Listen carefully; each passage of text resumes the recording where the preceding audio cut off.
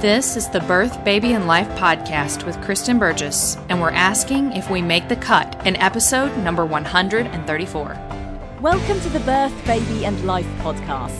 The tips, tools, and straight talk you want for pregnancy, childbirth, and bringing up baby. And now your host, Kristen Burgess. Hi, ladies and gentlemen. It is Kristen from naturalbirthandbabycare.com.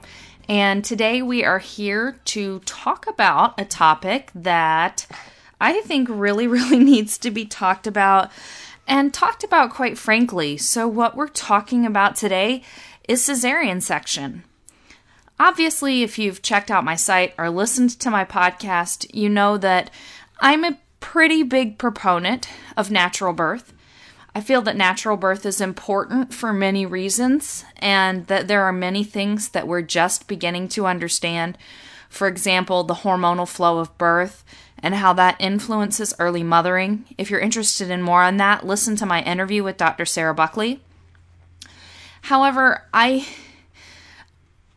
feel like sometimes people look at individuals like me who are very passionate about natural birth and say, oh, you know, she's just one of those weird hippie people who likes natural birth. You know, she's just crazy because she had all her babies naturally, and now she wants us to have our babies naturally, and because she's just nuts. And really, this is just some weird fringe thing. And that's not the case.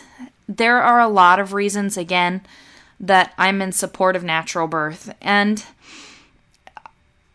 as I've been doing reading and studying for my own education, my own continuing education, I'm also a student midwife, and I take the academic portion of my education really seriously, because one of the reasons is because I love to learn, but I also like to be informed because I'm teaching childbirth classes, I'm a student midwife, so I go to births and I answer questions for people via email. I do this podcast, which we don't always talk only about birth, but we talk about birth quite a bit. That's why it's called the Birth, Baby, and Life podcast.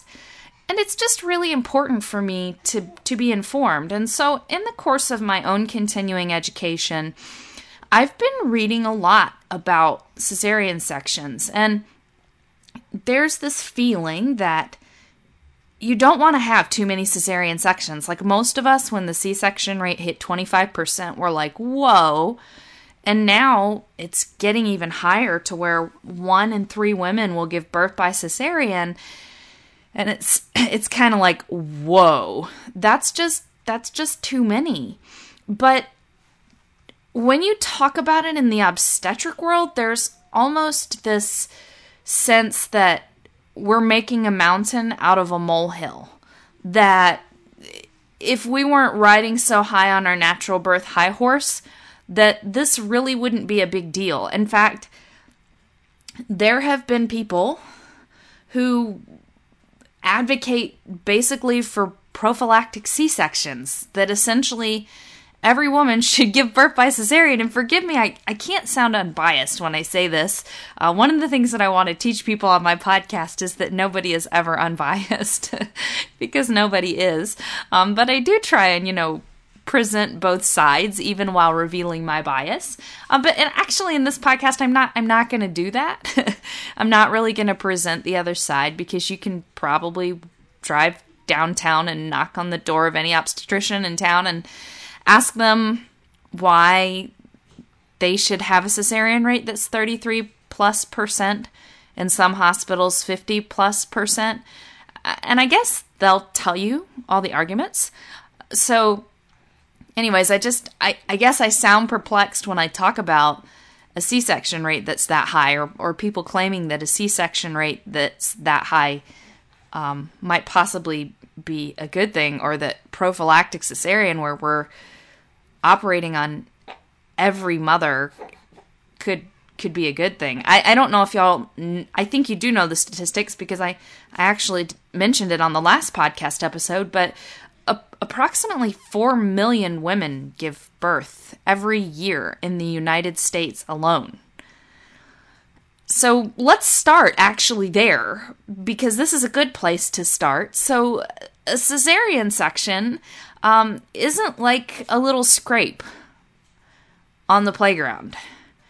It's not like a small thing. In fact, I actually really struggle to, because I'm sitting here going through my brain and saying, what's a minor surgical procedure?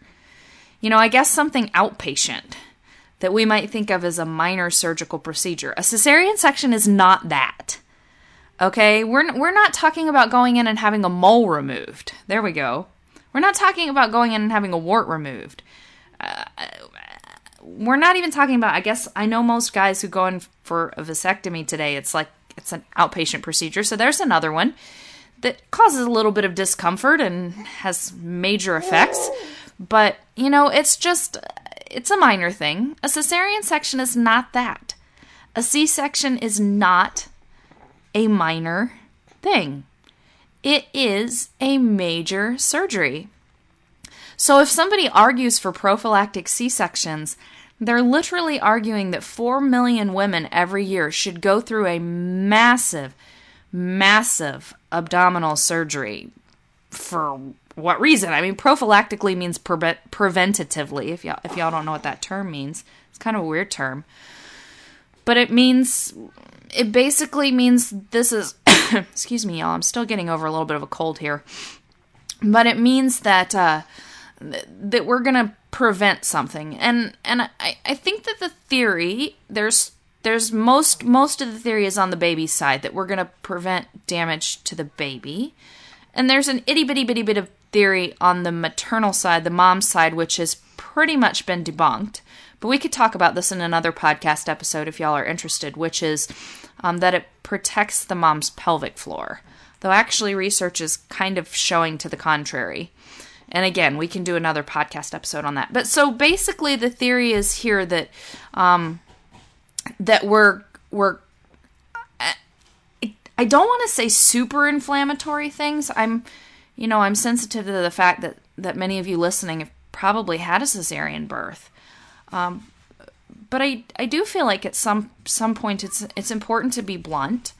And so when we say we're going to cut through layers of the mother in order to extract the baby for the baby's well-being, and we should do that for all babies, that's a big thing. Or even, and I know that's kind of a fringe position, though I think more people hold that opinion than I would be comfortable with. But even if we say for 50% of babies or for 30% of babies, we're going to cut through layers of the mother's skin and muscle and into her uterus and take the baby out and then take the uterus out and sew it back up and then tuck it back in and then sew all of her layers back up. That's what a cesarean section is. And should we really say, should we stop and think, should somebody just lay it out there clearly? And if you listen to like an obstetrician talk about it, a cesarean is not like a neat, clean little snip, like a vasectomy or a little scrape here or a little, burning it off there, freezing it off there, like a wart removal or a mole removal or something is. It's a major deal where you are cutting into a person and there's blood and amniotic fluid and all kinds of stuff everywhere. I mean, one of the things, I find this really interesting too, like there's this huge fear of bleeding during birth, and that fear is pretty much associated, I think, with vaginal birth, like a woman's gonna hemorrhage after birth. But the normal bleeding for a vaginal birth is, around 400 to 500 cc's, so a couple of cups maybe, which sounds like a lot, but a healthy pregnant woman who's eaten well, please eat well, ladies, has a little over 2 quarts extra blood on board, number one.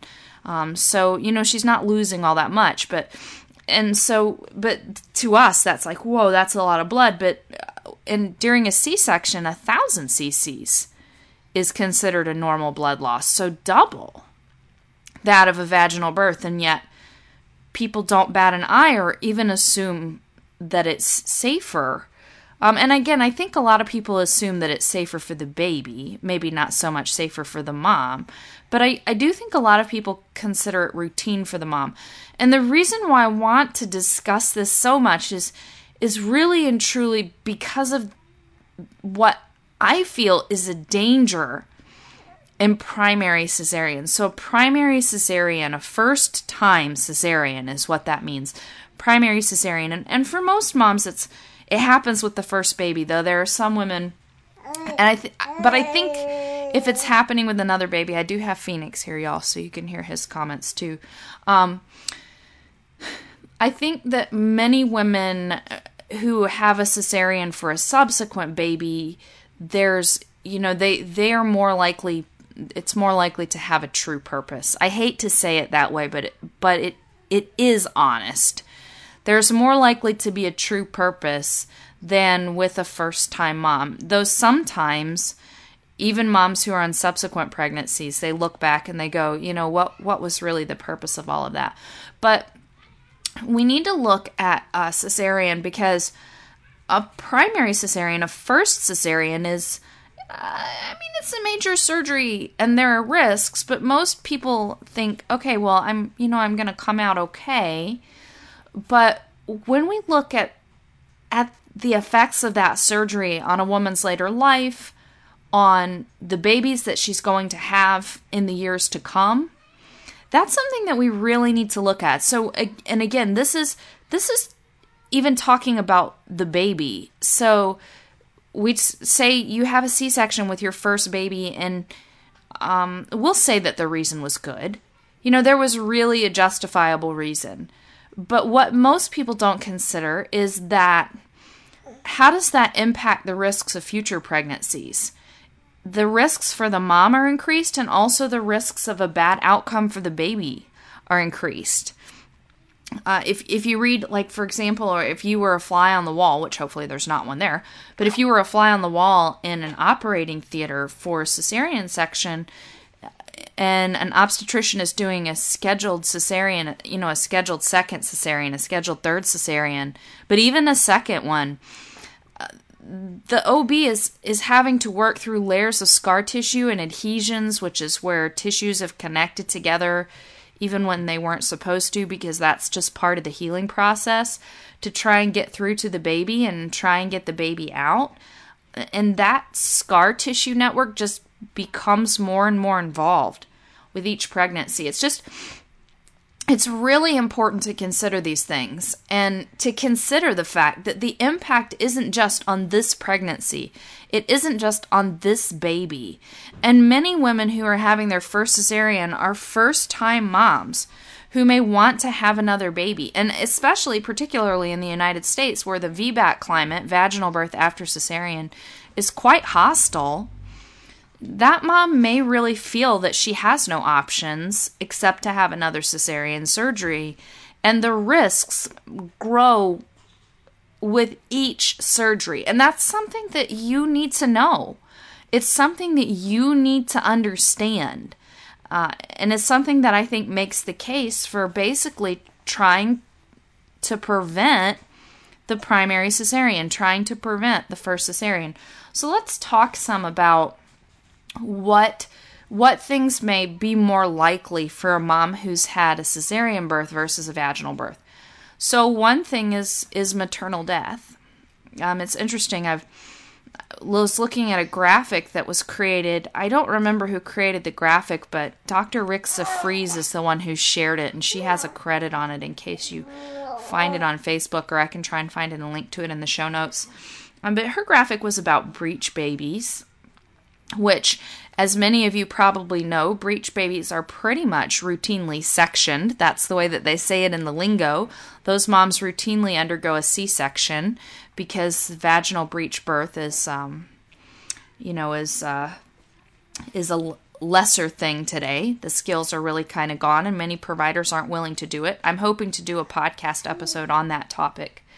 But anyways, so she was sharing this graphic that somebody had created, and having this discussion that there was a study that had been done in Europe, and 8,000 some moms underwent a cesarean for a breech baby, and the estimation was that 19 babies were saved. But then we looked at the other side, like following up on these women, and it's been a pretty long-term study. It was a well-designed study. And we found that there were a number of babies. I'm not looking at the graphic right now, but I want to say there were 9 babies in subsequent pregnancies who were lost due to complications of the original C-section, and also there were 4 maternal deaths. So 4 moms were lost. And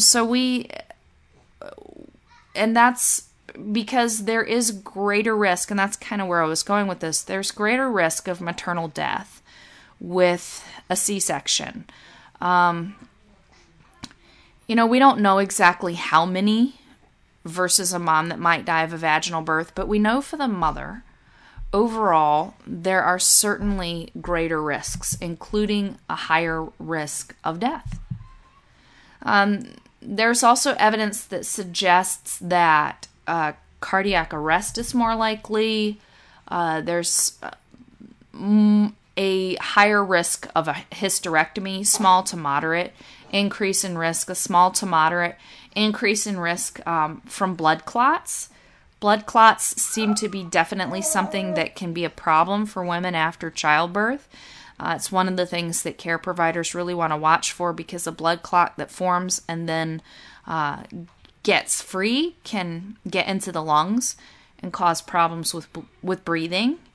So that seems to be more likely after a cesarean, and there are steps that they take, like those little pressure cuffs. Then I think they put those even on some women who are having vaginal births who are stuck in bed.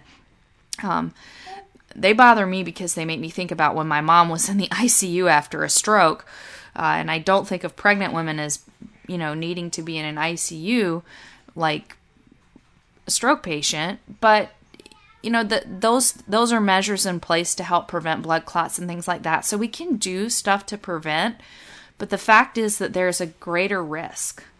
There's also complications that can come with anesthesia. There is a moderate increase in risk for anesthesia complications over women who are having a vaginal birth. There's also a moderate to large increase in risk of having a major infection, which makes a lot of sense because, again, we're talking about a wound being opened in the body. And even when we think about a hospital environment, which is supposed to be sterile and all of that, we're still talking about a wound. Another childbirth complications, kind of in a similar thing to a blood clot, is amniotic embolism. So amniotic fluid embolism, if you don't know what that is, again, it's very rare, but it's where amniotic fluid ends up typically in the bloodstream, and it gets to the heart, and it can be life-threatening. It often is life-threatening to a woman. I would say, actually, it is life-threatening to a woman. It's not always. She won't always die, but there's a good chance of it. So that's another one. And it can happen to a woman after a vaginal birth, but it's more likely to happen after a cesarean section. Many women who have a cesarean section have hematomas, which is basically a pooling of blood internally or within the skin, contained by the skin.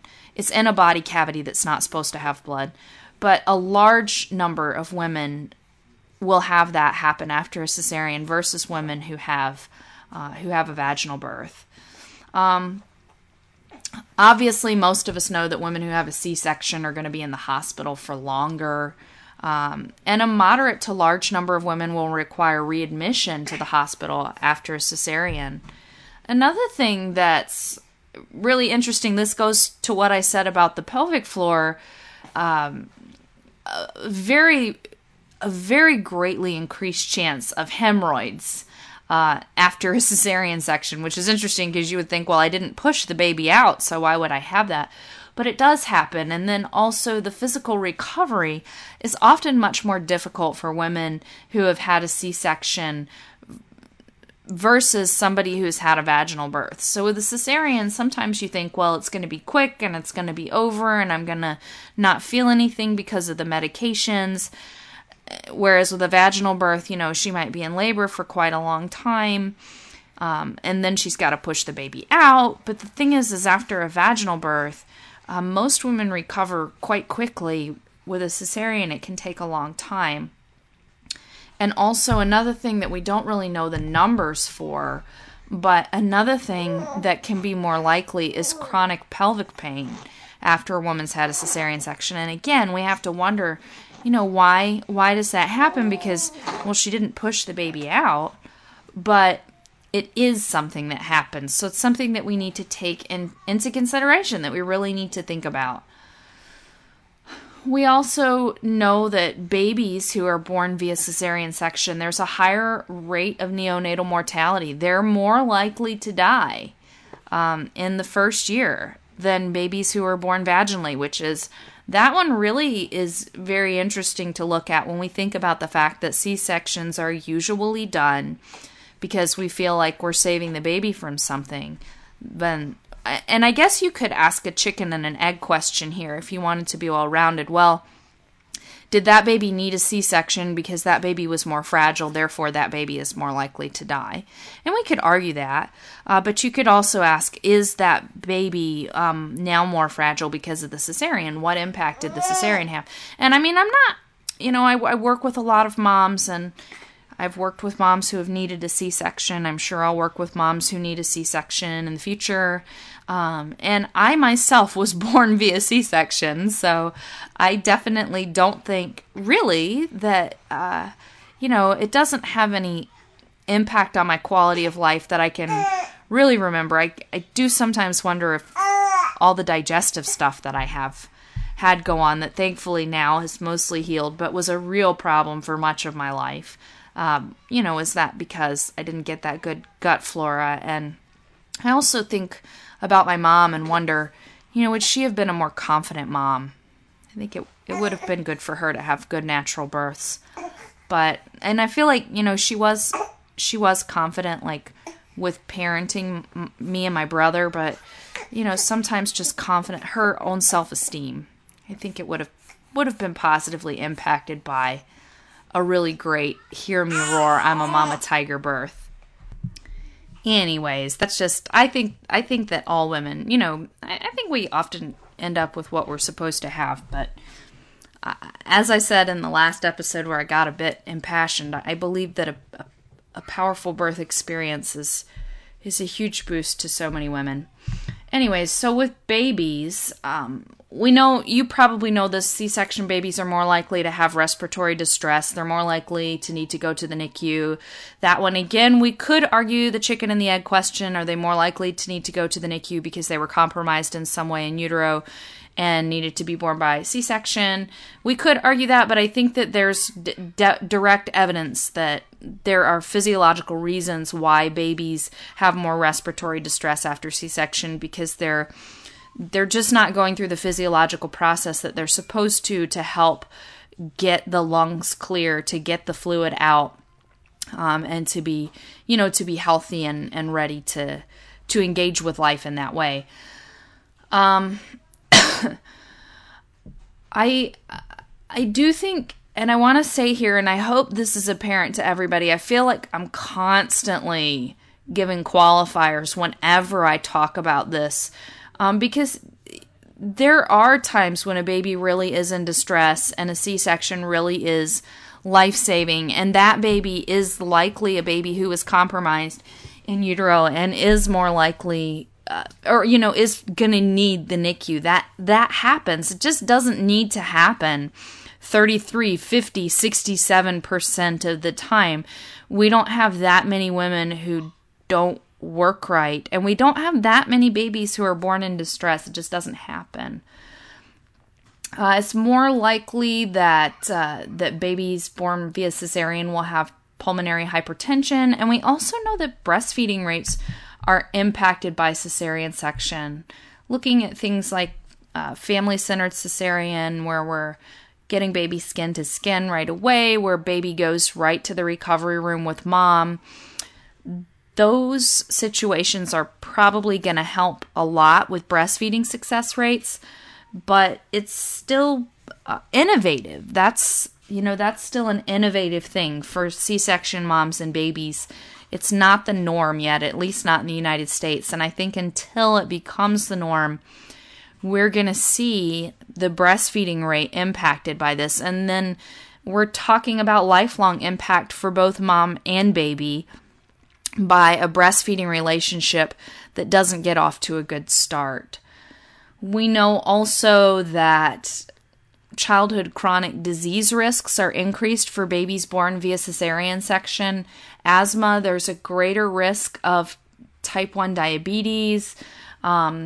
There's a greater risk of allergies, including seasonal allergies, food allergies, and also there's a large risk of obesity for babies born via cesarean section. Again, you could argue a chicken and egg there that, well, a big baby is more likely to need to be born via cesarean, but I actually think that most big babies could be born vaginally. And I think that the answer to big babies is not cesarean. It's to help moms understand how to eat right. And that's not to follow typical obstetric guidelines. I'm actually really excited. I've got an interview coming up in the podcast. It'll be a few weeks from this episode, but with Lily Nichols. I've already interviewed her once for her book, Real Food for Gestational Diabetes. She's got a new book coming out, and we talk about that book in that interview, and it's just, I can say it's about eating, and it's about eating well during pregnancy, and it's definitely evidence-based. It's definitely a book that I'm going to be recommending. So if you want to know how to eat to grow a healthy baby, you need to listen to Lily's advice, to a good, knowledgeable dietitian like her, and not to the standard medical advice or standard pregnancy magazine advice about nutrition. But anyways, but I believe that following good diet advice like Lily's will lead to babies who are healthy and robust and of a good birth weight, but not really big. Cesarean section is not the answer. So there are other complications that can happen due to a cesarean.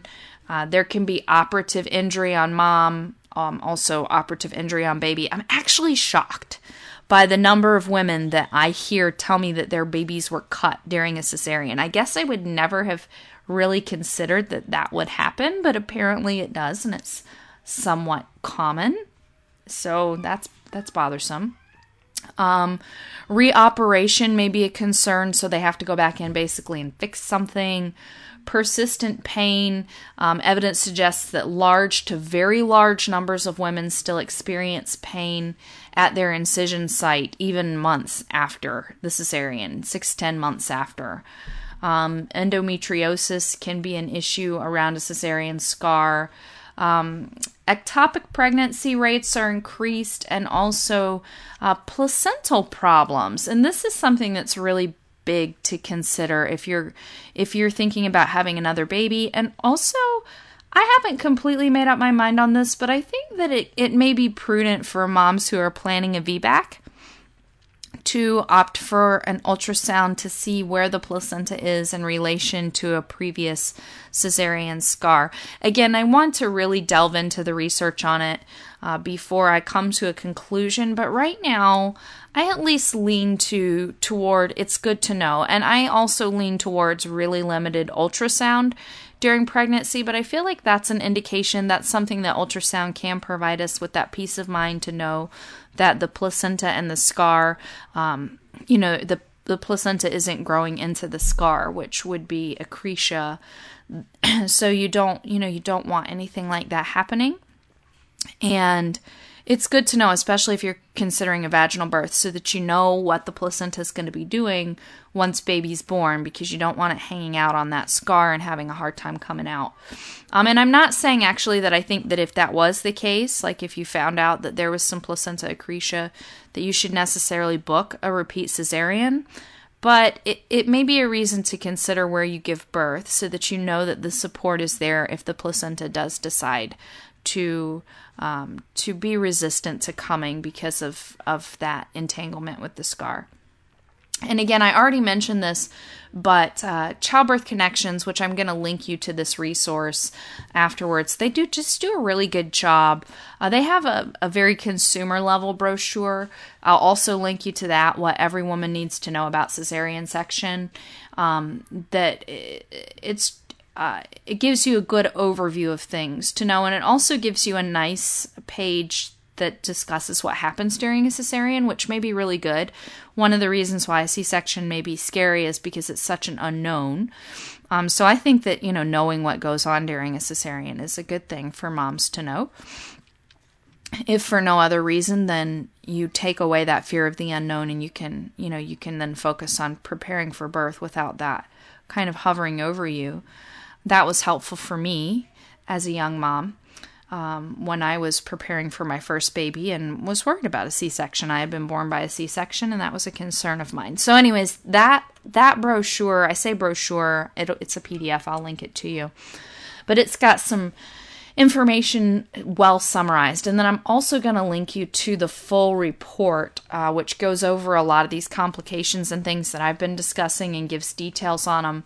But what I mentioned a little while ago with the adhesions, I like the way that they write it. Dense intra-abdominal adhesions. And evidence suggests that a very large number of women develop dense adhesions after a cesarean delivery. So most women are going to develop that scar tissue that's kind of pulling things together in ways that maybe it's not meant to be pulled together internally. And if you have another baby and want to schedule a repeat cesarean, that's something to consider, that they now not only have to go in and do the cesarean, but they have to go in and deal with all that scar tissue. We know that moms having a cesarean there can be emotional effects. So there can be effects on the mama-baby relationship. Perhaps moms are more likely to have postpartum depression. We don't know for sure. I think actually these risks can be really true for moms who have a vaginal birth with a lot of intervention too. And then again, conflicting reports, but women who have a cesarean may be more likely to have post-traumatic stress disorder. Again, I think that somebody who has a vaginal birth that's particularly traumatic may have that happen as well. But I think usually it's sometimes a physiological birth can be difficult for a woman. But often it's a birth where there's really a lot of medical intervention and stuff going on with that. So I know we're at 30 minutes here, and I've gone over a lot of these things, and it doesn't sound really pretty, but I want women to be informed, and I feel like today a cesarean section is shopped around as just an alternate form of giving birth, and I totally respect when babies need to be born via cesarean birth, but I also totally respect the right of a woman to know clearly what's going to happen. Everybody's going to tell you, oh, you need to have a C-section for this reason or that reason. But are they going to tell you why you should avoid a C-section?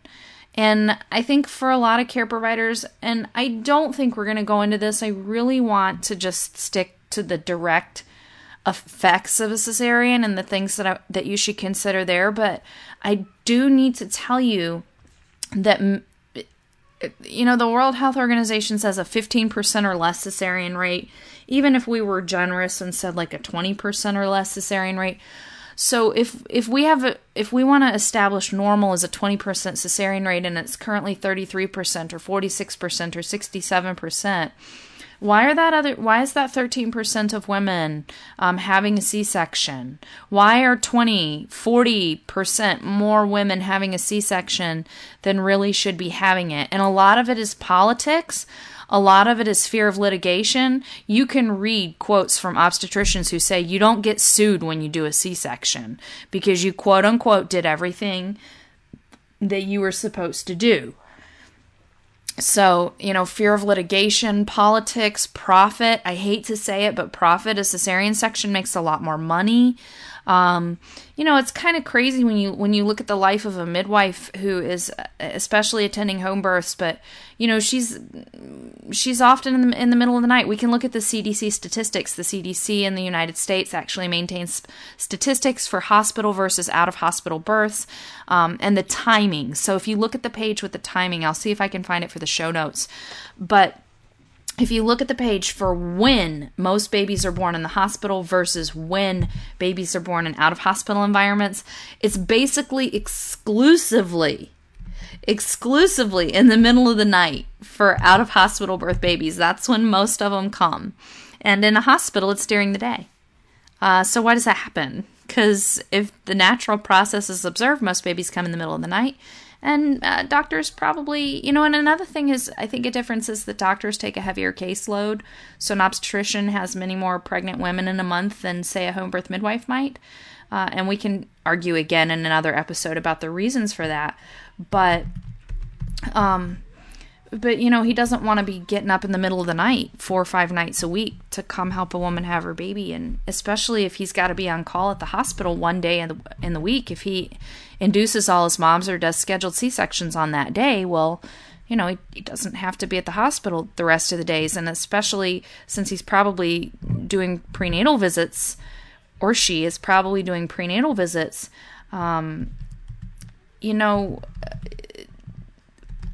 he doesn't want to have to be running to the hospital to deliver a baby. So it's just food for thought. Okay, it's just food for thought.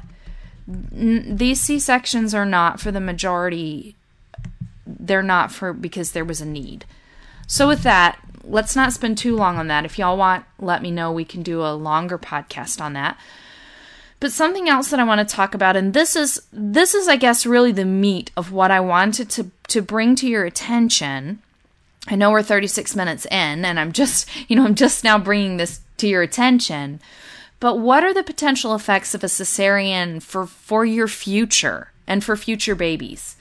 So impaired fertility is definitely a big thing. We already mentioned endometriosis, possible increase of ectopic pregnancy, and just the possibility that it's more likely that you'll experience secondary infertility and also voluntary infertility. More women who undergo cesarean section choose not to have other children than women who have a vaginal birth. Again, we mentioned placenta previa, placenta accretia already. The risk increase is small, but it's there that's going to interact with the cesarean scar. Placental abruption is more likely, which is where the placenta comes away from the side of the uterus before it's supposed to. You're more likely to need a hysterectomy later, like with your next baby's birth. There's also a moderate risk increase in uterine rupture. You're more likely to need intensive care at your next baby's birth, and more likely to need to go back to the hospital again after that.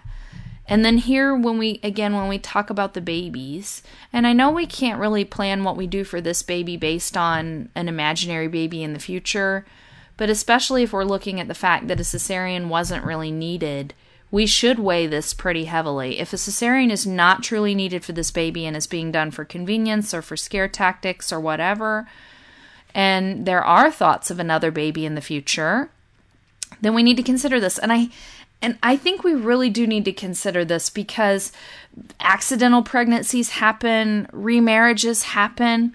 It's been really interesting to me to see the number of clients who have older children, even grown children, and who are choosing to have another baby because of a new relationship, or they thought that they were done and then they got out of the baby years and realized that their hearts really long for another child. So those sorts of situations happen, and I think it's good to keep that in the back of your mind. So potential effects for future babies, there's a greater risk of stillbirth, a small to moderate increase in stillbirth for a baby coming after a mom has had a cesarean versus a vaginal birth. Also, more likelihood or greater likelihood of perinatal or neonatal death, so just after the baby's born. A greater likelihood of preterm and low birth weight babies, as well as small for gestational age babies. a greater need or greater respiratory distress, and a greater chance that they'll have a longer hospital stay. So those are really things that, that are interesting. And again, we can talk about the flip side if y'all want to talk about that, especially I know pelvic floor things, like I said, are really big. But we know that, for example, if you're worried about sexual dysfunction, a cesarean section doesn't seem to protect against that. Incontinence is another thing that's thought to be increased, but the reality is like in the first year after childbirth, there might be a slight increase, but then after that, there seems to be no difference whatsoever. So in that immediate first year, while things are still healing, if you've had a vaginal birth, you might be more likely to leak when you sneeze or when you laugh or when you jump on a trampoline, which please don't jump on a trampoline for a while after you give birth, no matter which way you do. But then after that, there's really no difference. Women who have a vaginal birth do seem to have a greater percentage of pelvic organ prolapses. I think the solution to that is not prophylactic cesareans. I think the solution to that is an understanding of the female pelvic floor and how to work on that, which is something that our very man-oriented obstetric community, OBGYN community, gynecological community has basically ignored. So women, what we really need to do is not sign up for prophylactic cesareans. It's basically take back our pelvises, take back our pelvic floors, and realize what ladies really need. And again, we can do an episode on that, and I can share some resources and stuff. But basically, when we look at the long laundry list of things that a cesarean complications that a cesarean can introduce, and especially, I feel like it's especially important because when we talk about a C-section, it's all about this baby, very occasionally about the mom, but it's about the baby. But we should probably ask, is this really an emergency? Is this really a needed procedure? Especially if there's any chance that there may be babies in the future, because a cesarean is taking a greater gamble with your life and with a future baby's life. And if it's really necessary, of course, that's a gamble that any mom is going to take. But if it's not, it's not. And one of the things that I think is really important, and one of the reasons why I'm talking about this to you, is because as a woman, when you are challenged with making a decision, you are going to take your baby into consideration. A great book to read, I will actually link to this book in the show notes, is Pushed. I can't remember the subtitle right now. I'm trying to look and see if I can find it really quickly for you. Pushed, The Painful Truth About Childbirth and Modern Maternity Care is a great book. Really, really interesting reading and it does a great job of examining all sides of things, but really eye-opening. I actually am thinking that it should be required reading. But Block, the author, this is how she closes the book, and I think it's just so important to think about. She's actually quoting somebody else at the beginning of this. So the goal is to have a healthy baby, and then she quotes Leon.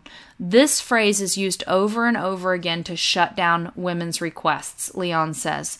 The context needs to be that the goal is a healthy mom, because mothers never make decisions without thinking about that healthy baby, and to suggest otherwise is insulting and degrading. What's best for women is what's best for babies, and that last sentence was Block's sentence.